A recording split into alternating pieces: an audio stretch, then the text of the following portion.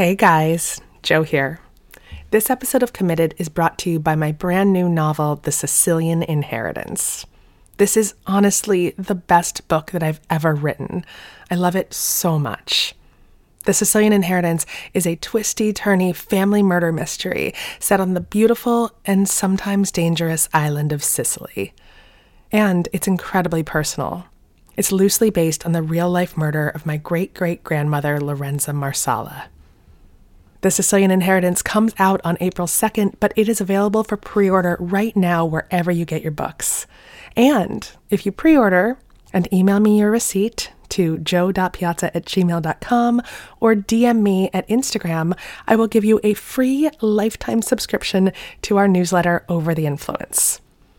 We'll be posting exclusive pictures, videos, and show transcripts for the very new season of Committed coming out in February. So pre-order The Sicilian Inheritance today. I promise you it's going to be your new favorite book. Everybody in your crew identifies as either Big Mac Burger, McNuggets, or McCrispy Sandwich.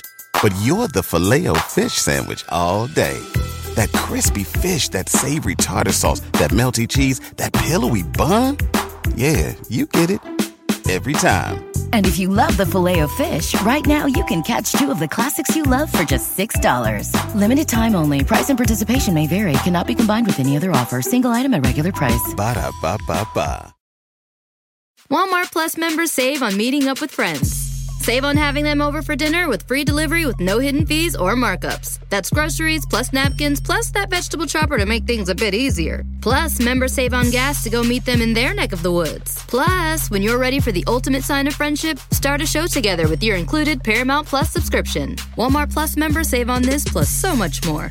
Start a 30-day free trial at walmartplus.com. Paramount Plus Essential Plan only. Separate registration required. See Walmart Plus terms and conditions. Committed is a production of iHeartRadio.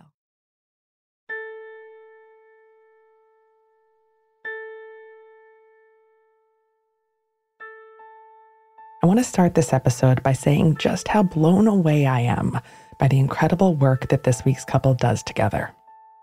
Laura Stachel and Hal Aronson are literally changing the world and saving lives through their nonprofit, We Care Solar. And the truth is that neither of them could have done this on their own. Their marriage has informed their work, and their work has informed their marriage. Here's a little background. Laura Stachel is an OBGYN and public health professional. When she first traveled to Nigeria on a research trip, she realized that women and children were dying during childbirth because hospitals had no electricity. You know, I watched babies that couldn't be resuscitated because there wasn't enough light for them, for the nurses and the midwives to be actually able to attend them. She called her husband Hal and explained the problem. Hal saw a solution, and he immediately began to design solar energy programs for these hospitals. Hal is the penultimate problem solver. Like, that's just in his DNA. He loves trying to solve problems. And so, you know, even before I got back, he said, when you get back, I think I have a solution. You know, why don't you come back and let's talk about how solar electricity could help address this problem. Laura came back and they got to work. So I designed a system that would be a complete solar electric system that would fit into a suitcase, and including solar panel and battery and charge control and all the parts you need for it to really work. And it was designed to be a small, robust demo. I just pulled together out of parts in my shop. And so that's what she took back to Nigeria with her on her next trip. 2 decades later, they've made a bigger impact than they ever could have imagined. I've been at some clinics where people had no idea necessarily that we're coming. And then they're like, oh my God, you've just answered my dreams. Like, I don't have to be afraid to go to work at night. It is frightening for health workers. We're still a nonprofit. We rely on individual donors and foundations to help support this goal. But through this initiative, we've now reached more than 6,200 health facilities, serving more than 7.5 million mothers and newborns. I'm Joe Piazza, and this is Committed.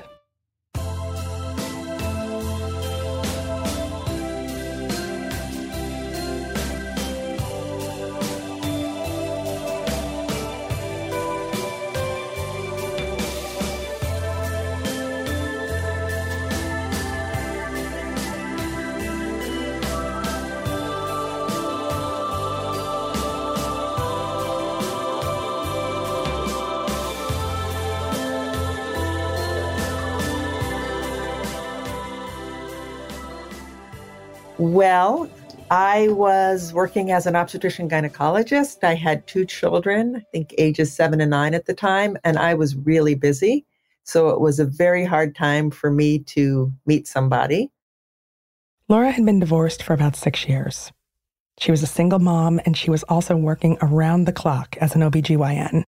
So just trying to balance motherhood and my work really took up most of my time. It wasn't very easy to meet anybody. And at that time, which was, I guess, about 1999, the internet was just becoming a thing. And I learned about online dating. And so I signed up for Match.com. And so I thought about the kind of relationships I'd had in the past and what things worked and what hadn't, and then said, well, I don't actually have to meet this person face to face. So why don't I just go for anything and everything that I thought would be fantastic in a partner? So I really tried to write down all of my ideals for a relationship and put that out online. Want to go next? Mm-hmm. I was newly moved to Berkeley, and I was teaching at San Francisco State University, and I was doing some online dating as well. So it was a bit funny because internet was still so new that I really didn't know how to use it well. And I actually, in the first week or so, met a couple of guys who I thought would be really great when I saw them online. And then when I met them in person for, a very short meeting, I realized immediately it wasn't going to work. So I decided that wasn't the way for me to meet someone. And so I tried to get off of the online dating. And after entering the data for getting off, it had a button that said submit. And I thought submit meant I was still staying on. So I never hit that button. And so it was actually the next morning when Hal wrote to me after I thought I was no longer doing any online dating. They met at a coffee shop called Cafe Roma at 8 a.m. Yeah, an 8 a.m. coffee date. Whoever sets a date they think is going to be amazing at 8 a.m. The truth is, both of them thought this was going to be a quick in and out. Their expectations were low. Add on to that the fact that Laura was completely exhausted because she'd been on call the entire night before delivering babies. But the moment I saw him, I locked into his eyes, and I know we were talking. I know I liked what we talked about, but I really had this double level of what was going on. I was just so taken by him. When she came in there, I found I was immediately drawn in by her. And then we didn't want to say goodbye. And so we kind of broke all the early rules of online dating. I had him walk me back to my office. He got to see all the people I had worked with. He walked me into my office, and then we gave a hug and parted because he was about to go on a trip for a few days. Anyway, he's not saying anything. So after just a few days of separation, he came back a bit early from the trip, and we went on a hike. He brought me dinner, and we were together every day after that. We just continued to be with each other nonstop after that. Hal proposed really quickly, but then he got nervous. Laura had this crazy schedule, and she also had 2 small kids. Hal had already been a stepfather in his previous marriage, and all of this seemed like a lot to take on. But then Laura got pregnant.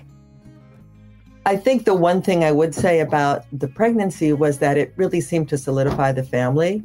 It really brought the children together. We had this new common goal, which was raising this little baby. So all 4 of us were like her parents. Laura was 18 weeks along when they signed a ketubah, the Jewish wedding contract. That was around November of the year 2000. And at the time, we wanted to make a really inclusive event. And so I think Hal must have written, 7 different... We wrote our own ceremony. Yeah, what did you do? 7 different... What do you call that when you're writing? 7 blessings. Oh, seven drafts. Yeah, so Hal wrote...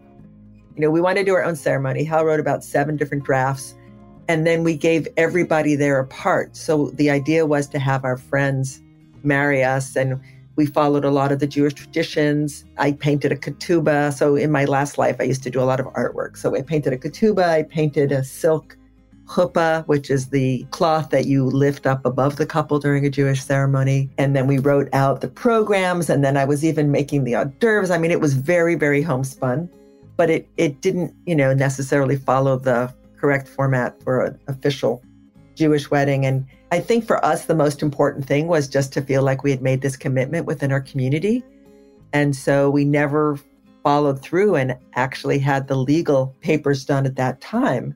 So I think in our heart, we felt like a married couple, but we were not legally married. Their daughter Rachel was born in April 2001. Laura had the baby, and she immediately went back to work. Her practice was still insanely busy. There was a 6 or 7 week wait for people to come and get to see me. And we were basically managing our 2 different careers and the children. And in the midst of this, I was doing a cesarean section one night and felt a searing pain go down my back and was unable to really do surgery well with my right arm. And I had a CT scan the next day, and it showed that I had degenerative disc disease in my back. And I basically had little bone spurs that were pressing on the nerves to my arm. And I immediately had to change what I was doing. I went into rehabilitation to try and get better functioning of my arm. I think I initially stopped doing surgeries, and then they said I needed to stop doing deliveries. And then my career was basically brought to a halt. And for about a year, I just had to focus on my health. And I had, I think at that time, a 1.5-year-old baby. I couldn't carry her. I couldn't even sit up through a full dinner. I had to lay down a lot and then do things like core strengthening and massage and acupuncture. I was trying to do all of these different remedies to get my back to work better. And they told me I shouldn't really go back into medicine until I no longer had pain for an entire month. And that month never came. I was never able to really sit up and do all of the normal functioning that a busy clinical physician would do. This put Laura at a major crossroads. She loved her work as an OB/GYN. It was her entire life, and she was a self-described workaholic. But this injury made it impossible to do. In the meantime, Hal had left his job in academia to become an early solar evangelist. He'd recently founded a nonprofit to teach solar energy in schools and to train young people to install solar in low-income housing. I decided that maybe I should try and do something very different. And I had always had an interest in public health care. And I always felt sort of deep inside that maybe my role was to, have some impact on maternal child health in some way. So when I was able to sit up long enough to be in classes, I enrolled in the maternal and child health program at UC Berkeley School of Public Health and started learning about issues that were facing women and children worldwide. And one of those issues was the very high rates of maternal mortality. Now, when I had been an OB/GYN, I had worked hand in hand with midwives. I had thought about deliveries as a very joyful event. But what hadn't occurred to me was that worldwide, hundreds of thousands of women died every year from complications of pregnancy and childbirth, and more than 1 million newborns don't survive the first month of birth. And so as I learned about the realities for women in other parts of the world, I felt really compelled to do something about that.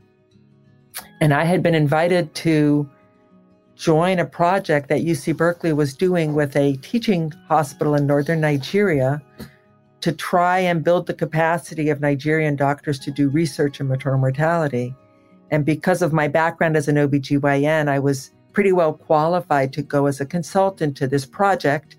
And it involved going into hospitals to actually see what was happening when patients arrived at the hospital to try and understand some of the root causes of high rates of maternal mortality. At this time, Nigeria had one of the highest rates of maternal mortality in the world. Nigeria accounted for only 2% of the world's population and 14% of maternal deaths. When she went over there, Laura knew that things would be different than they were in the United States. What she didn't realize is that the hospital would be without electricity for 12 hours every day, sometimes more. There you go. You're getting all wrapped up. So this baby is about 5 minutes old. Yeah, welcome to the world, little one. And the lights just went out. And there's no more light. And I began to witness what it meant to be a hospital without reliable electricity.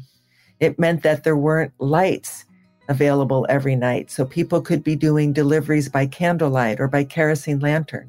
It meant that the operating room couldn't rely on continuous lighting for surgeries, that people would race as the sun was setting to try and get any surgeries done because they knew they might not have light after the sun goes down. It meant you couldn't use equipment that was reliant on electricity. So in the surgery, that could mean the suction machine or cautery devices that help to coagulate blood vessels.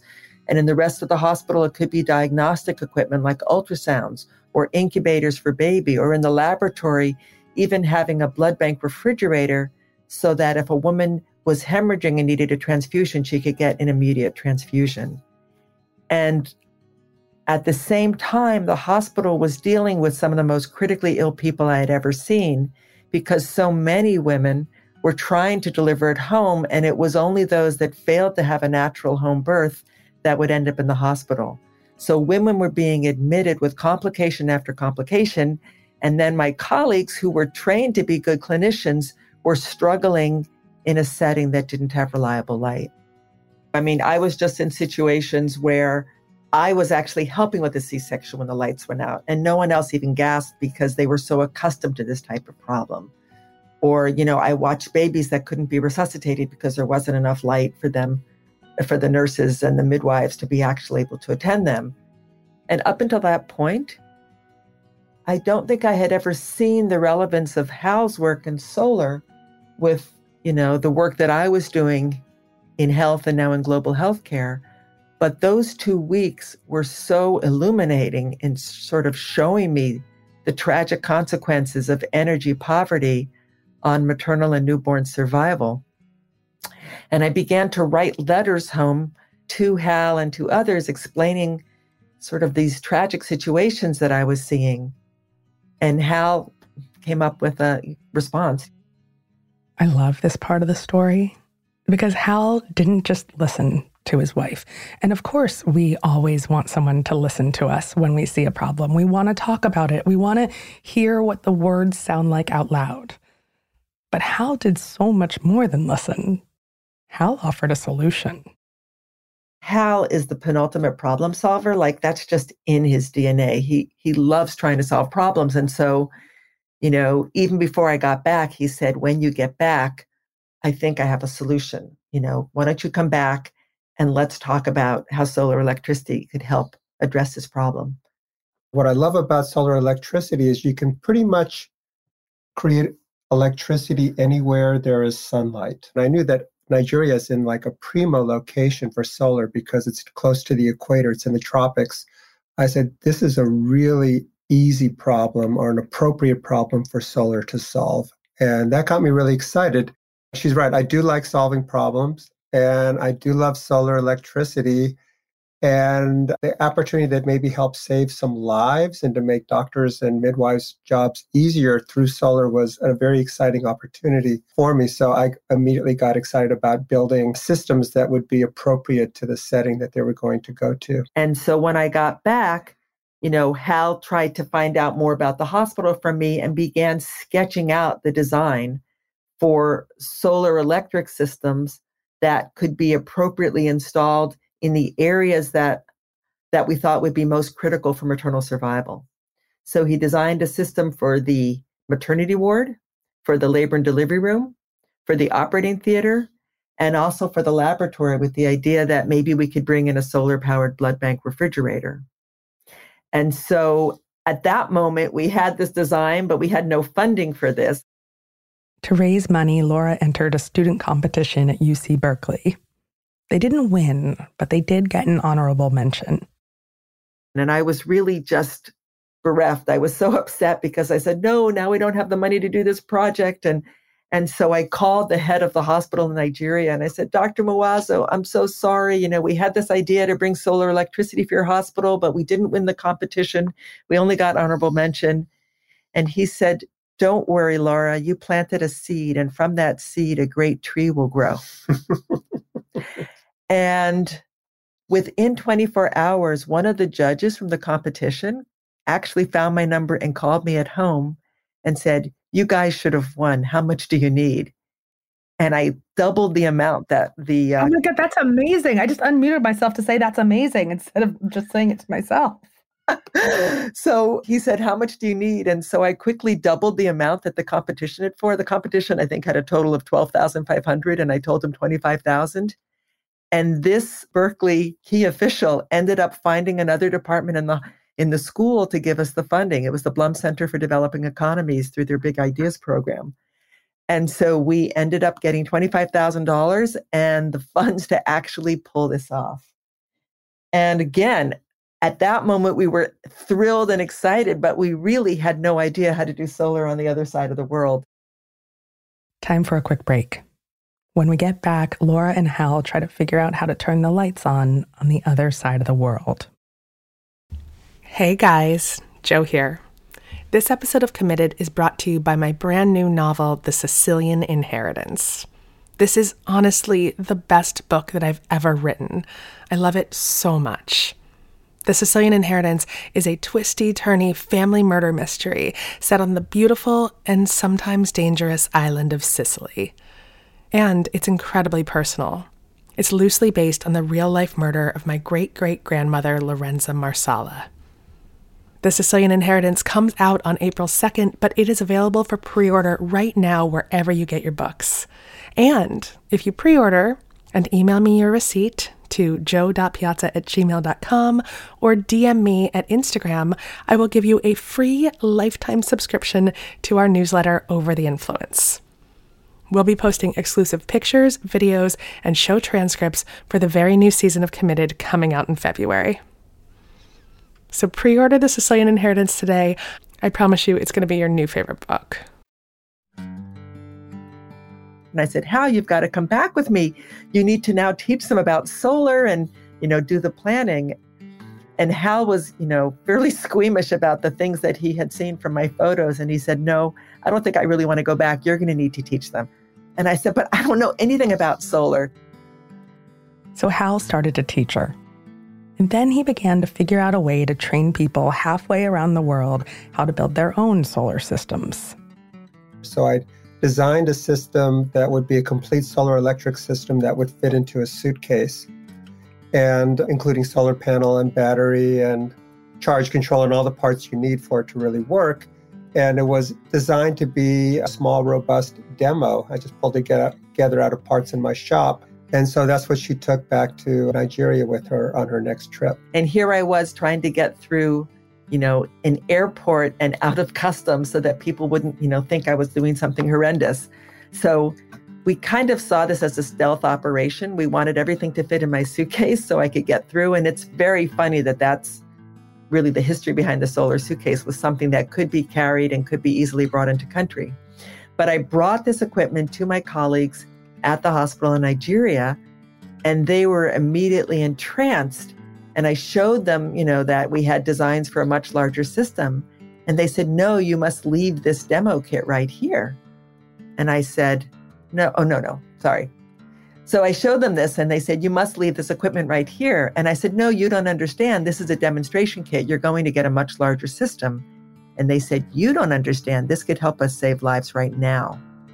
And so that really was the first, what would you say, the predecessor of what we now call the solar suitcase. That was a light bulb moment for us in a couple of ways. One, what they showed us was that a rather modest system could be what they needed to be able to give people the care they needed.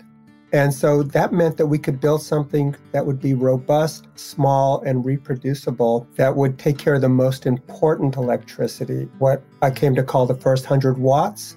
Kind of like if you're short on water, the most important water is your drinking water, which might be the first gallon or the first, quart or whatever. Hospitals would like to have everything powered, but that was the key, so that the surgeons could have light to do the operation by, take care of their patients, see what's going on, see if the baby was in distress. And the other thing that I kind of flashed on as Laura was talking was that the doctors knew what they needed more than we knew what they needed. So they said, you don't understand, this small amount of electricity can make a difference. And I think it's a very important principle in people coming from places like the United States wanting to help people in low resource areas, is understanding that the local knowledge can be very, very important. So that those doctors had a very good insight that we didn't have at that moment. They originally had these grand plans. Provide this massive solar energy system to an entire hospital. But what they quickly learned is that the Nigerian doctors knew best what they needed. They knew that even the small amount of light that the solar suitcase would provide would change lives in their hospital, would save lives. They also knew that it could be easily reproduced. So Laura and Hal kept that idea in the back of their minds while they went forward with the big plans to electrify the hospital anyway. We actually did that over the course of the next year. And so about a year after my first visit, we were able to have a very public launch of solar electricity in the hospital. And one of the things that happened was that the maternal death rate, which had been about 3 to 8 women dying every month from complications of pregnancy and childbirth in a labor room that delivered about 150 patients a month, that rate plummeted. There was about a 70% drop in maternal death rate. And at the same time, the hospital was able to admit more patients at night because they were no longer turning away people that were coming with critical problems because the hospital was enshrouded in darkness. So that combination of being able to see more patients and save more lives was profound. And I hadn't realized at that time that what the hospital was experiencing was something that a lot of health facilities were experiencing. And so my colleagues at the hospital began bringing me to visit other clinicians at smaller clinics. And they were all very happy that I helped the hospital, but they said, "We're in the dark too. Can't you help us?"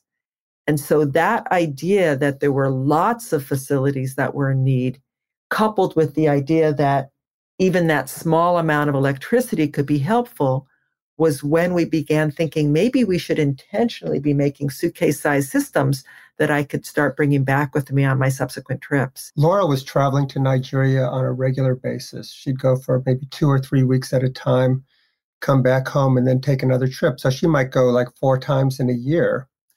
And so because we knew that there was such a need for the solar suitcase, every time before Laura would go for a trip, we would manufacture a bunch of them in our backyard. And our neighbors would help. Sometimes if I was doing an educational program with a high school or a college, the teachers would work with their students to get the parts. I'd created a bill of materials so they could know what parts and a wiring diagram. They'd build them. I'd check it for quality. We'd find the right size solar panels that she could carry on an airplane, and off she'd go, often dragging. Oh, and our neighbors would donate luggage they didn't want anymore. So I would bring her to the airport. She would literally, by herself, be pulling 3 full-sized suitcases on rollers. I didn't know how. She always managed somehow to navigate her way through the airport, pulling all this luggage. And it was just very exciting. I know I said this already. This is one of those things that I just can't say enough. I love that Laura saw this problem, she saw this need, and that Hal is the one who saw a solution.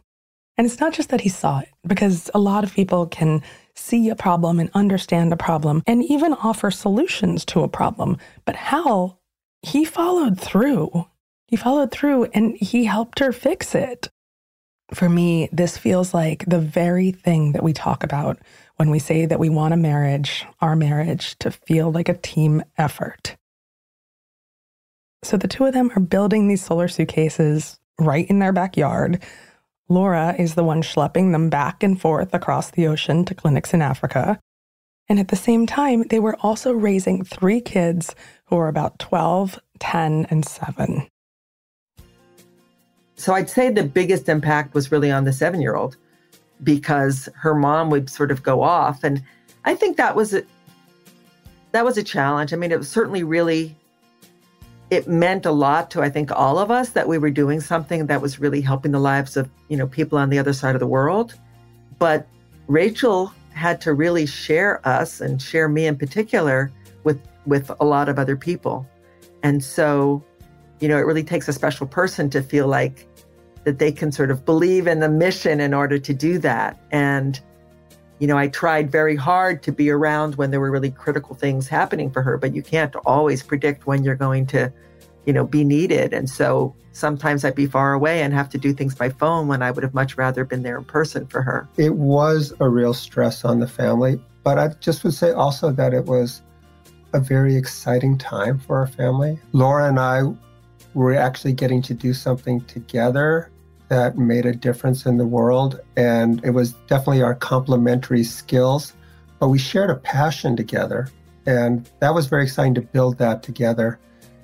And we were hoping that it would be exciting for the kids as well. The problem was when you start something, especially when we started to become a nonprofit and when the demand for the solar suitcases kept increasing and we started to get some real funding so that our numbers were going up, but we were still producing them in our house. We were operating at peak demand for our energy. So we were working through the weekends. We never took vacations. And that was a point where we couldn't give our kids as much attention as we wanted to.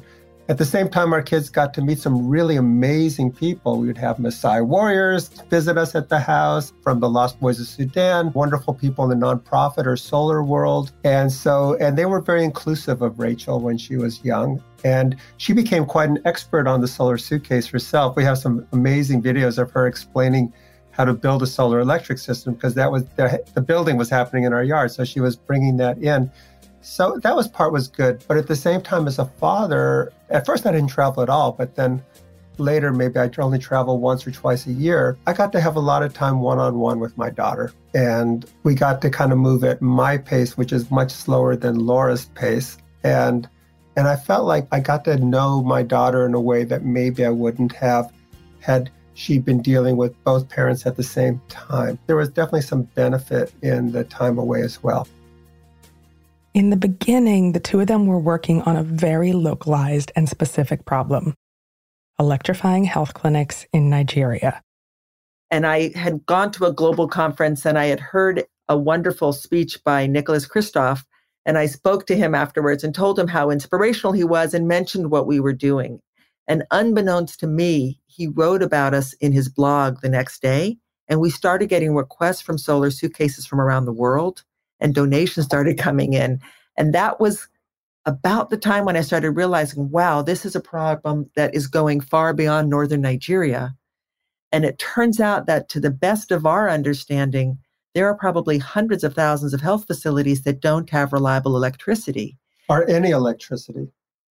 Yeah, that many of them are completely off grid, that health workers who are trying to provide life-saving care are going to work knowing that they only have kerosene lanterns, or like in Zimbabwe, they usually use candles as their only form of light at night. They're not able to use equipment depending on electricity. And so we began to realize that this sort of contribution that we were making could have far wider implications than we had originally realized. But I just want to say, just to give you a sense of what it's like in sub-Saharan Africa, most people still live in rural areas. I think about, I'm not sure, maybe 80% of the population is rural. They live in villages, and there might be a health center that serves a couple of villages. So it's not like here where you think of going to a centralized hospital if you have to deliver a baby. If you get pregnant and you do decide to go get some help from a midwife, you're going to the local health clinic, health center 2, which is maybe got 3 or 4 rooms. It's got one midwife in it, doesn't have electricity usually. Often the mother has to bring her own light source, either batteries for a torch or candles. So that's the kind of setting in which our solar suitcase was incredibly useful, because it was a complete in a box that actually mounted to the wall of the clinic system that could be installed down the clinic in about 3 hours, right? So it was really suited to that. I'm so glad that you described what the setting was like. And I'll just tell you, as a physician, to be able to go on a trip, maybe I'm in a car for a while, maybe I'm taking a canoe, maybe I'm walking quite a distance to get there, to arrive and then to bring a midwife who has struggled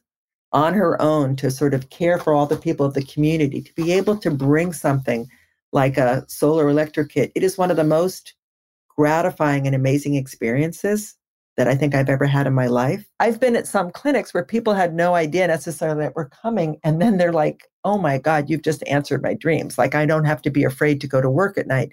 It is frightening for health workers.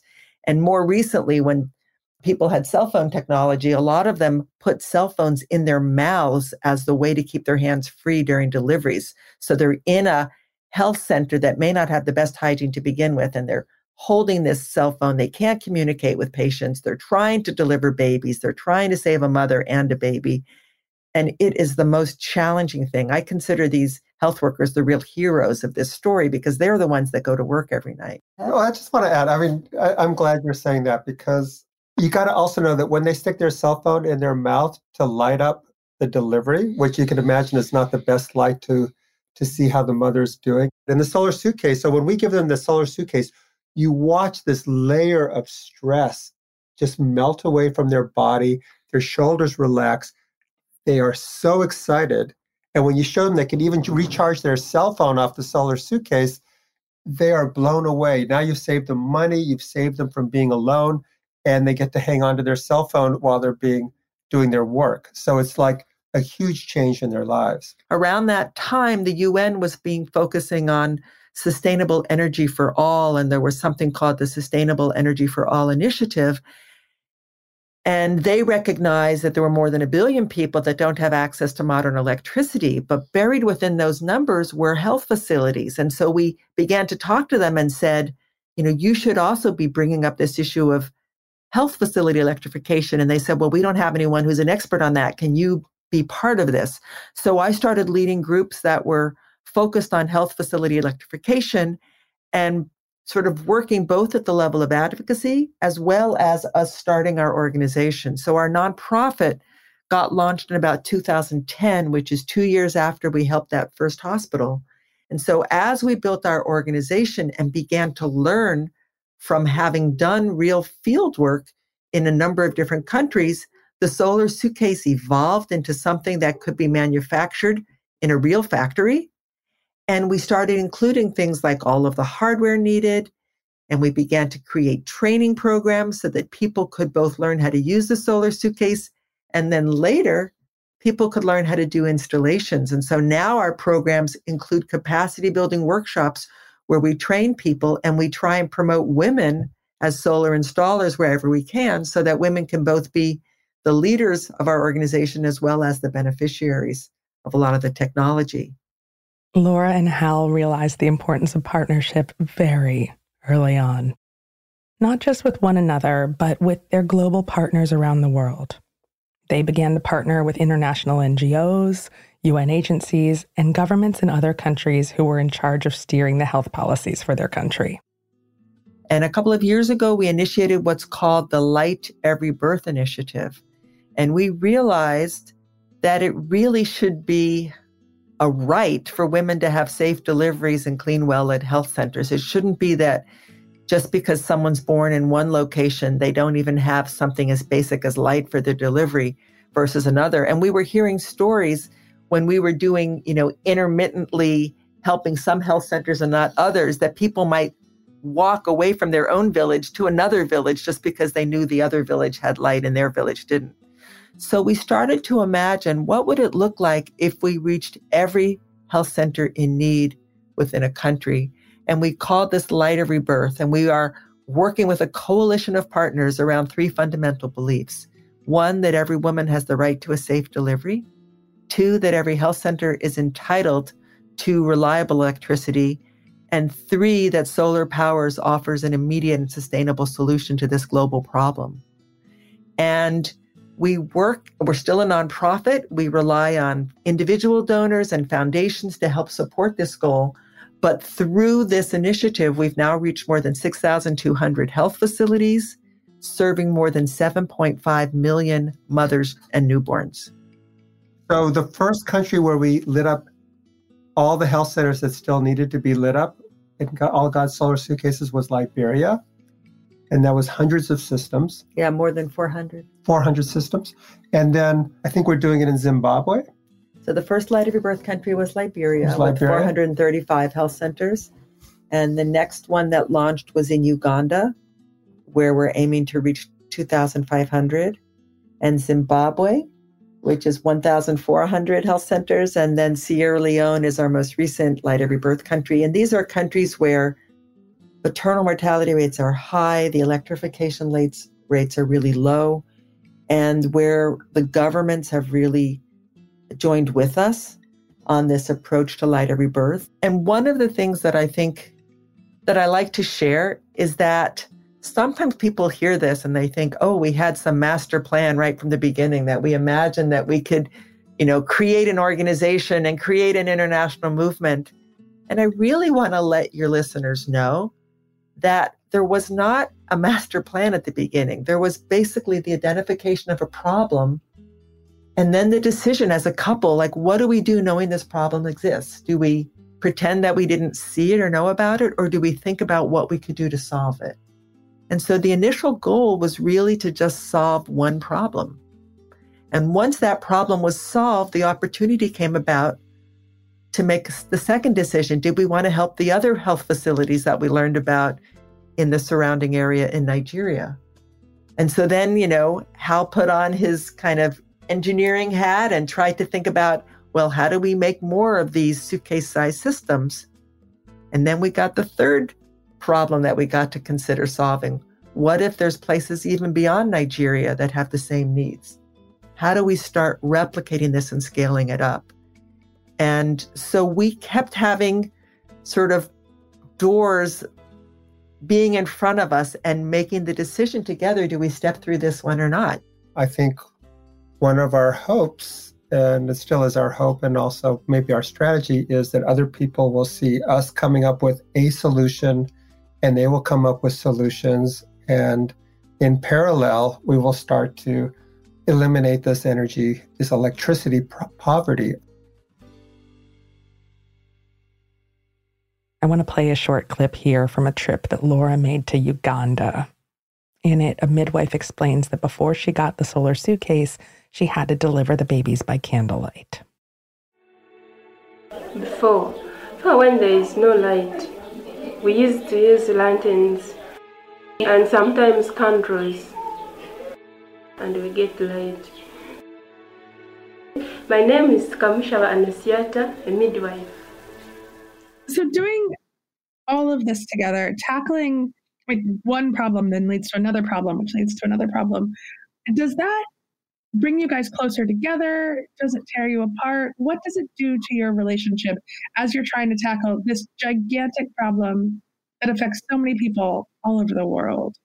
I would say it's 80% good for us and 20% hard for us. Certainly when I watch Laura give a talk, I fall in love with her all over again because I really love and admire her dedication to helping others. I am blown away, as I imagine you might be too, about how eloquent she is about the problem. I love watching how she works with people, whether they're the midwife in the clinic or even the rural African mother or the chief minister of a whole country like Uganda, the minister of health, permanent secretary of health, or at the UN, even with Ban Ki-moon. I just love how she treats everybody with such kindness and respect, and how she's kept her energy up doing this. I've had periods where I was really ran out of energy, but Laura's kind of kept the level of the energy up to keep the organization moving forward year after year. It's been about 12 years now,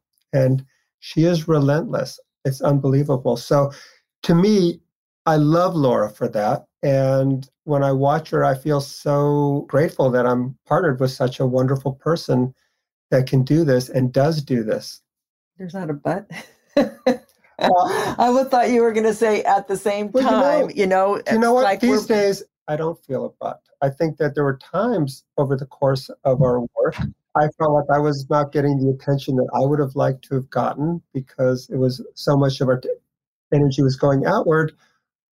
But over time, I think we've started to find another balance. And also, I've changed in ways that I can spend more time in gratitude and appreciation and less times in the what about me kind of phase. So that's a really nice thing. And it's really given me a level of fulfillment in life that I don't know, that's given me this amount of peace at this stage. I'm now 65, so I'm kind of transitioning into, facing the fact that my time on earth is limited, or at least with good health for a while. And it's a really good feeling to know that I got to participate in creating something in the world that feels like it makes things better. And I couldn't have done it unless Laura and I had come together to do it. And I would say that is the most important thing to me, to know that we did this together. And that really does crack open my heart in a very special way. It's beautiful.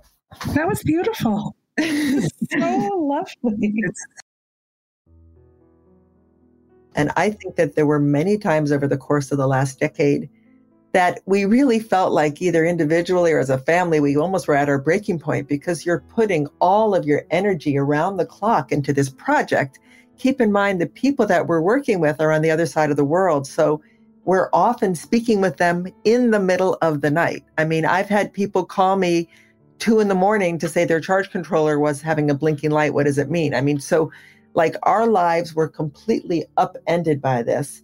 And sometimes we're feeling like, can we keep doing this? It's so hard. And then we'll get a call from someone that will just be transformative. And I'm thinking in particular, we got a call from one doctor. He had been visiting New York from the DR Congo, had heard about the solar suitcase, and he had asked us if we could please send him a solar suitcase. He was going back to the DR Congo like immediately.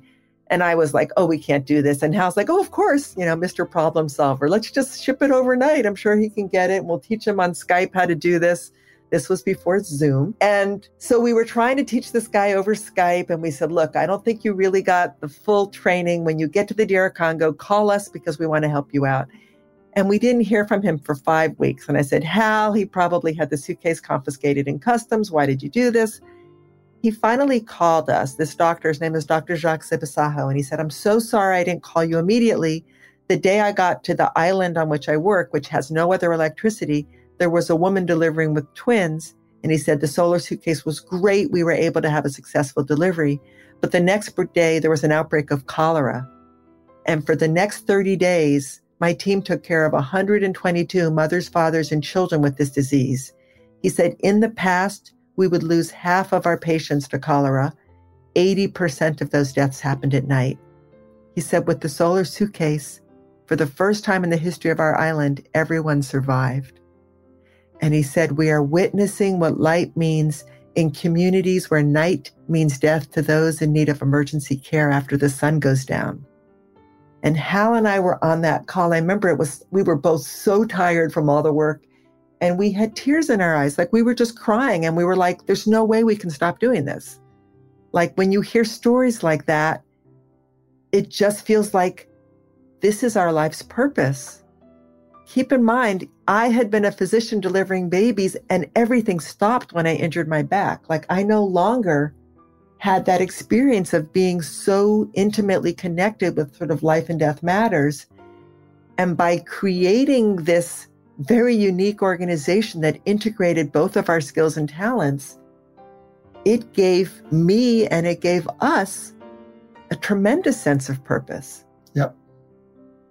And so even though it was super hard, and even though, there was a lot of probably fun things we didn't get to do along the years as a couple, we both, I think, really had that shared, sense of wanting to create change in the world.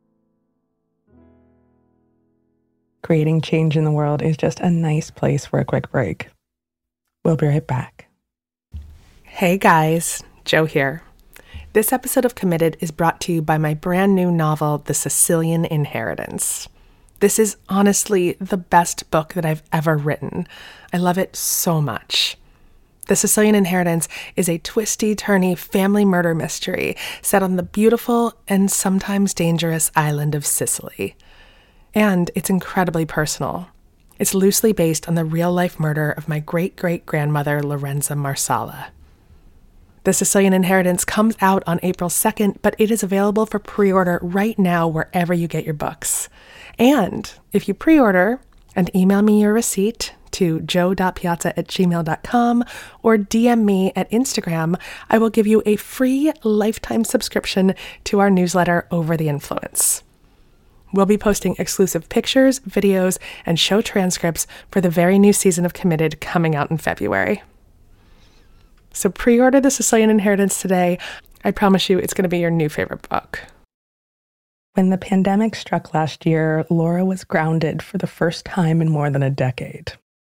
I had to cancel literally 7 different trips internationally. But one of the things I did get to do, in addition to things we should talk about, which is spending time with my husband, taking morning walks. What was that like? We started, Hal was afraid. Initially he said, I wonder if we're going to like each other if we're not having these little safety valve trips where we get to kind of be apart for a little bit. But lo and behold, we really liked each other a lot. We began taking these morning walks where we would get up in time to watch the sunrise. Like our days start pretty early.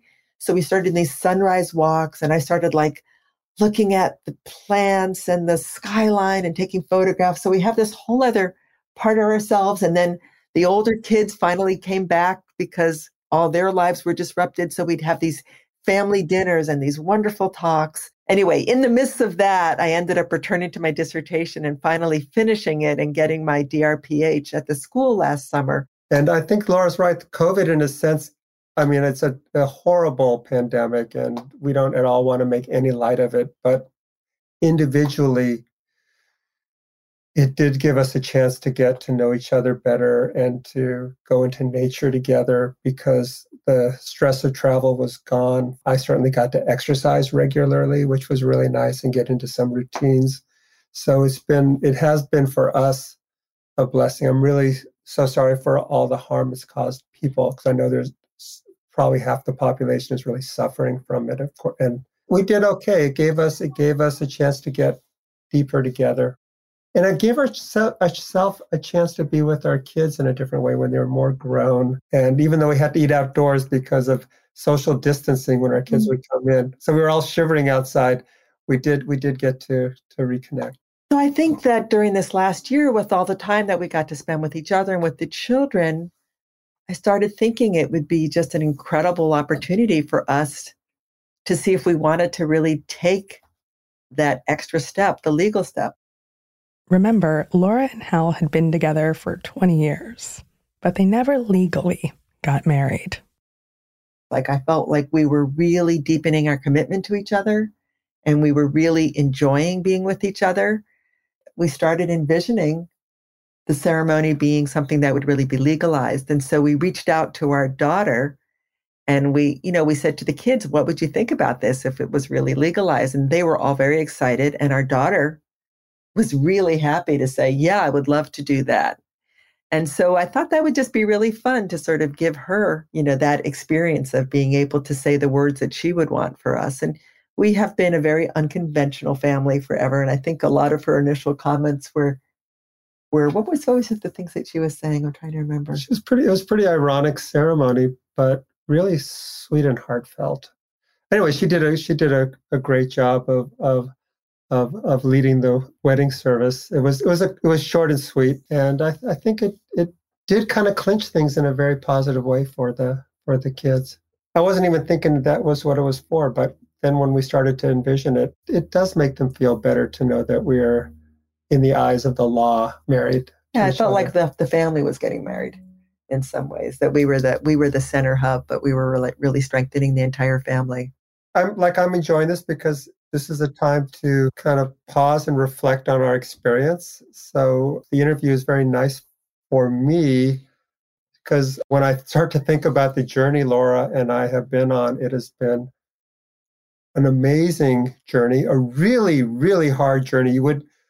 We had no idea of all the challenges and problems that we'd have to solve to do it because we didn't know what we were getting ourselves into. But it's just really fun to kind of remember the early days and the middle days and what we brought to it.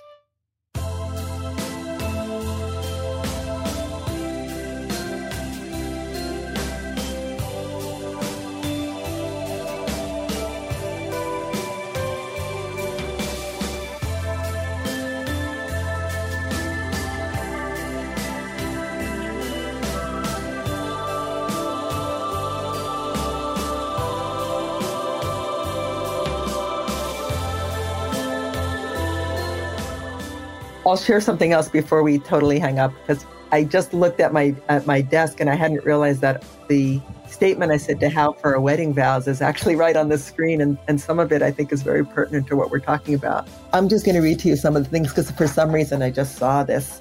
The day I met you, my life forever changed. I was drawn to your smile, your penetrating eyes, your intelligence, your politics, your sensitivity, and your playfulness. I immediately began to imagine what a life would look like together. And I dreamed of a family and a home and a future filled with friends, music, dance, and adventure. 20 years ago, we took another step. We made a commitment in front of our family and friends to love each other, nurture our own family, encourage and support each other's pursuits, and find a way to weave our complementary passions into a rich future. In those 20 years, we've shared the magnificence of creating a baby, raising 3 amazing children, extending ourselves to family and friends as they suffered illness and sometimes died, created an organization that grew our extended family to Africa and Asia, offered ourselves to our neighbors and community, and even sustained our own illness and injury. We became each other's best friends, making our best effort to grow our relationship and find balance in the midst of ever-increasing demands. Sometimes we felt so joyful that we almost felt guilty having such deep pleasure.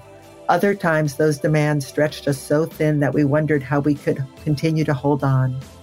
We did hold on and grow, and we learned that a long-term relationship takes compassion and patience and humor and empathy and flexibility, and each letting go of the small things so that together we could pursue the big things. We learned how to listen, how to use greater precision in our language, and how to truly appreciate what is rather than perseverate on what is not. Even though we are in our 60s, we are finding that it's possible to deepen our friendship, expand our love, and learn new things about each other. And though this relationship is 20 years old, it also feels 20 years young, a time of beginning.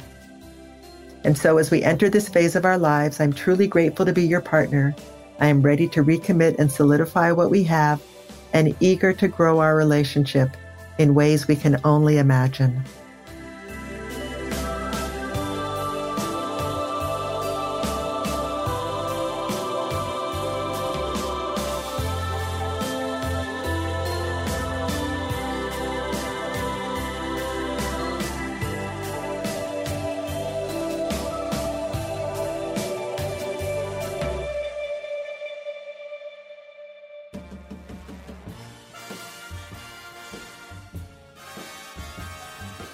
This episode was hosted and reported by Joe Piazza. Special thanks to Laura Stachel and Hal Arison. Supervising producer is Ramsey Yunt. Executive producers are Joe Piazza and Tyler Klang. Theme song and music by Tristan McNeil. For comments, suggestions, or to be part of the show, give us a call at 404-996-1173. That's 404-996-1173. Or send us an email at joe@committedpodcast.com. That's jo@committedpodcast.com. You can grab a copy of Joe's book, How to Be Married, on Amazon or wherever books are sold. Committed is a production of iHeartRadio and produced in our studios located in Atlanta, Georgia. Hey guys, Joe here. This episode of Committed is brought to you by my brand new novel, The Sicilian Inheritance. This is honestly the best book that I've ever written. I love it so much. The Sicilian Inheritance is a twisty-turny family murder mystery set on the beautiful and sometimes dangerous island of Sicily. And it's incredibly personal. It's loosely based on the real-life murder of my great-great-grandmother, Lorenza Marsala. The Sicilian Inheritance comes out on April 2nd, but it is available for pre-order right now wherever you get your books. And if you pre-order and email me your receipt to joe.piazza@gmail.com or DM me at Instagram, I will give you a free lifetime subscription to our newsletter, Over the Influence. We'll be posting exclusive pictures, videos, and show transcripts for the very new season of Committed coming out in February. So pre-order The Sicilian Inheritance today. I promise you it's going to be your new favorite book.